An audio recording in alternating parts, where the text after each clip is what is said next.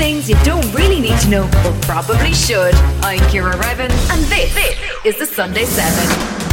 On this week's Sunday 7, we get the inside track on Mark Zuckerberg's Twitter killing app Threads. We hear about the new post-life option that is water cremation, learn about Kirigami Adhesives, and find out what dolphin mothers are saying to their calves. But first, on this day in 1979, Voyager 2 made its closest pass to the planet Jupiter within a mere 350,000 miles. That was close enough to take pictures of cloud formations on the surface and show volcanic activity on its moon, Io.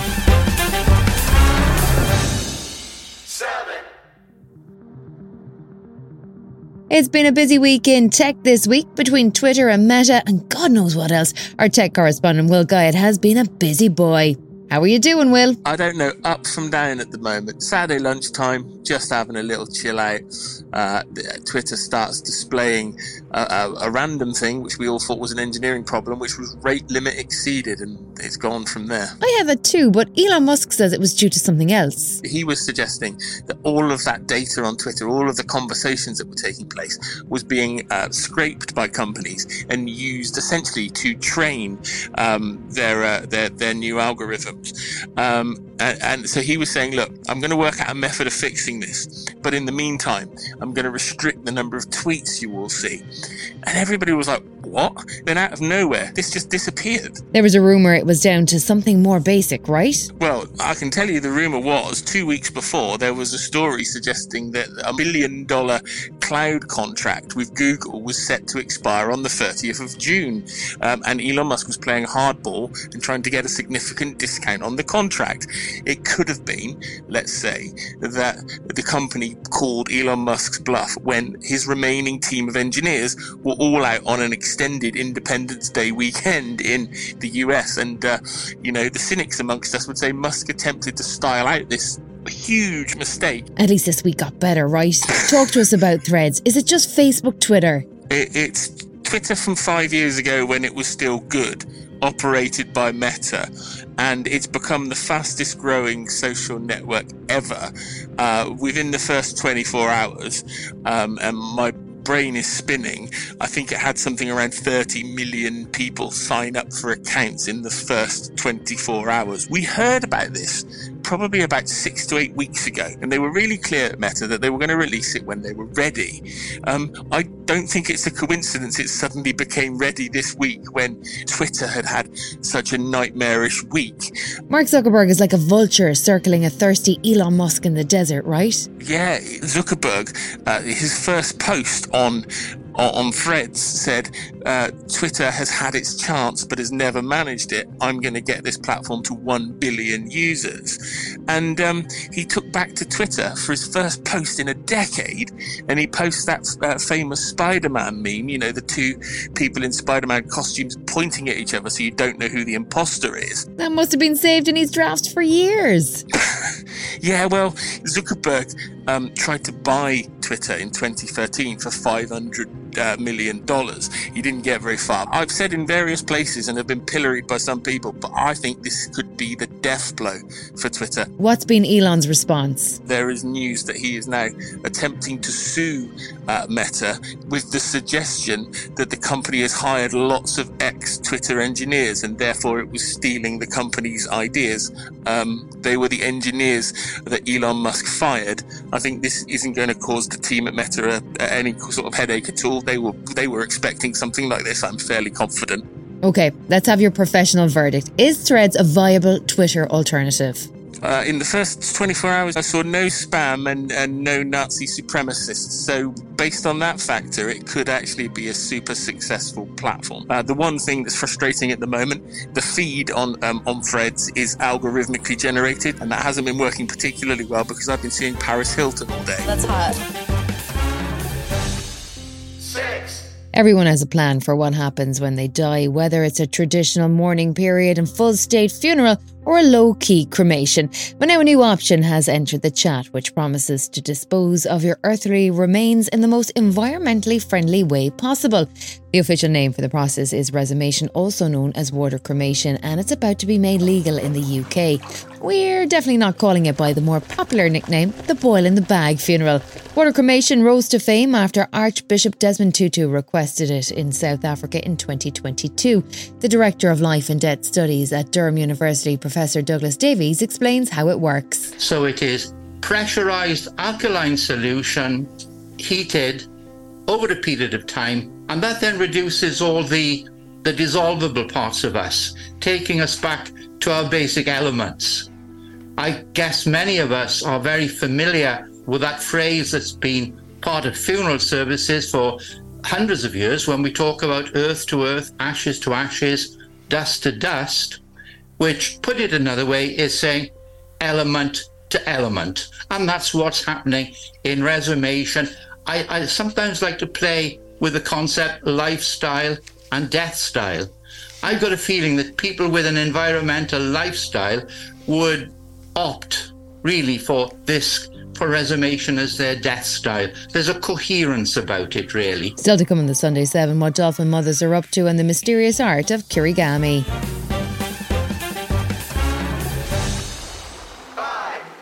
Sport and science are regular bedfellows these days, with almost every sport surrounded by analysis, technology and performance coaching based on the insights gained. One sport that you wouldn't automatically associate with science has to be surfing, but native Hawaiian surfer and scientist Cliff Capono has been busy applying science to surfing and helping to 3D map the world's premium surf spots. Along the way, he's also keeping track of coral reefs, monitoring their health and studying how the reefs are formed. He says it's the perfect combination of his two passions. I think being a surfer and a scientist as an occupation involves equal parts trying to surf the best waves on the planet, but also spend a significant time trying to figure out how we can protect these waves as well. Our lab is looking to map the best waves around the planet. We believe that finding these resilient reefs, as we like to call them, that also have the best waves, by learning more about them, we can have a better understanding on how to influence policy change or better management practices as the climate changes in our lifetime. Have you ever heard of Kirigami? Think of it as origami's cousin. It's the ancient Japanese art of cutting paper. A team of scientists at Virginia Tech in the US have been studying the methods of Kirigami, and they think they found a new way to increase the adhesive bond of normal tape by up to 60 times. Oh, and it's easy to remove. There's not just good news for present wrapping, it could have implications in wearables, robotics and manufacturing. Associate Professor of Mechanical Engineering at Virginia Tech, Michael Bartlett, explains how it all works. We got inspired by art to create engineering designs, and in one approach what we wanted to do was to utilize this Kirigami technique where you can add cuts to films to control their properties. So most adhesives, you take them, you put them in contact with a substrate, and then all you do is take one side of it and you peel it off. What we did was, by adding cuts, we take the same adhesive material and we apply it in the same way. And now when we take the front of this film, we begin to peel it, something different happens. What happens is that every time that separation gets to one of those cuts, it gets stuck. To unstick it, we actually have to pull harder to separate it. And this continues down the whole film, where I have to peel it aggressively every time it gets to one of those features. But what's so interesting about these features is that I can actually grab the adhesive from the other side and I can peel it off just as easily as I did that unpatterned piece of adhesive film. Still to come on the Sunday 7, meet Belle the Robofish, and by bringing back the bison could be a game changer. Right after this. Head over to Hulu this March, where our new shows and movies will keep you streaming all month long. Catch the acclaimed movie All of Us Strangers, starring Paul Mescal and Andrew Scott. Stream the new Hulu original limited series We Were the Lucky Ones with Joey King and Logan Lerman. And don't forget about Grey's Anatomy. Every Grey's episode ever is now streaming on Hulu. So, what are you waiting for? Go stream something new on Hulu. A lot can happen in the next 3 years. Like a chatbot may be your new best friend. But what won't change? Needing health insurance. United Healthcare Tri-Term Medical Plans are available for these changing times. Underwritten by Golden Rule Insurance Company, they offer budget-friendly, flexible coverage for people who are in between jobs or missed open enrollment. The plans last nearly 3 years in some states, with access to a nationwide network of doctors and hospitals. So for whatever tomorrow brings, United Healthcare Tri-Term Medical Plans may be for you. Learn more at uh1.com. Ryan Reynolds here from Mint Mobile. With the price of just about everything going up during inflation, we thought we'd bring our prices down. So to help us, we brought in a reverse auctioneer, which is apparently a thing. Mint Mobile Unlimited Premium Wireless. How to get 30, 30, bit to get 30, bit to get 20, 20, 20, bit to get 20, 20, bit to get 15, 15, 15, 15, just $15 a month? Sold! Give it a try at mintmobile.com/switch. $45 up front for 3 months plus taxes and fees. Promo rate for new customers for limited time. Unlimited more than 40 gigabytes per month. Slows full terms at mintmobile.com. Welcome back.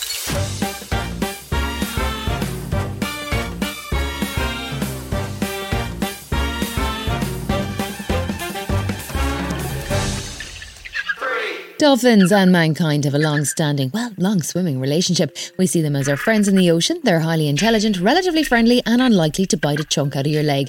But we may have more in common with our bottlenose buddies than we thought. A new study published in the Proceedings of the National Academy of Sciences suggests that dolphin mothers heighten the pitch of their whistles when communicating with calves. We got up with dolphin expert Layla Sai, a biologist at the Woods Hole Oceanographic Institution, and asked her about motherese, or as we'd call it, baby talk. It's how mothers communicate with human infants, and studies show they respond better than to normal human speech. Layla, what's the psychology behind it? Well, in humans, there's actually been a lot of research on motherese, and it's very widespread among different cultures and languages. And its studies have shown that it actually promotes language acquisition, that human infants prefer to listen to that type of speech, and so it enhances their attention. And it's also thought to actually promote bonding between infants and caregivers.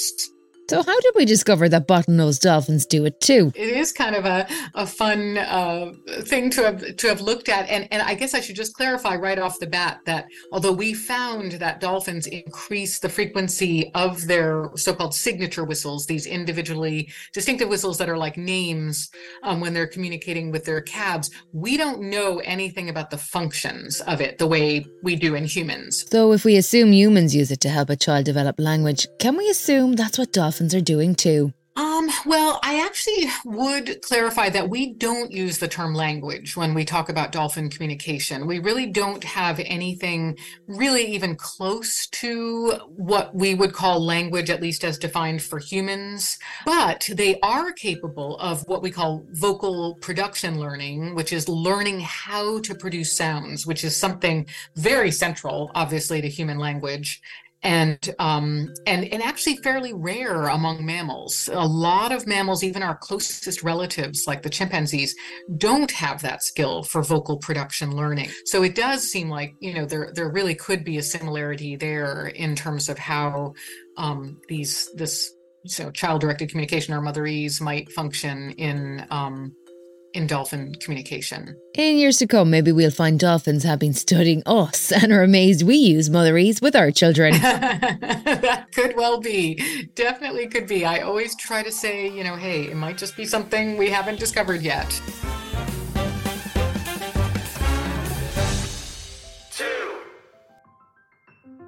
Studying marine life is difficult. The ocean is an unforgiving place, and the very presence of divers or submersibles can scare off fish and other ocean-living residents. But students at ETH in Zurich have come up with a clever solution, a 3-foot-long robo-fish which uses AI to autonomously navigate its location underwater. Student Leon Guggenheim is one of the team who came up with the concept. So our idea was to create a platform that actually fits into the ecosystem and that gets accepted as part of it. That's why we then developed a fish that behaves like a fish and is also accepted by other marine creatures as a fish. The robofish, which is called Belle, has a high-resolution camera, can take DNA samples and has a silicone fin which powers it through the sea. The soft tail means there's no turbulence in the water and fish treat it, well, like a fish. Assistant Professor of Robotics Robert Catchman, the perfect name for someone who designed a fish surely, explains that the fact that Belle can fool other fish opens up a whole new way of research into ocean life. If you look at the way that we're currently going into the oceans, that those are large either unmanned underwater vehicles, but they are definitely very disturbing, and they're certainly not made to go into these more delicate environments where we would love to get the eDNA from. So that's not our goal, right? We want to really go in there and be as silent as like a spy, just literally going in and being a spy on the marine life.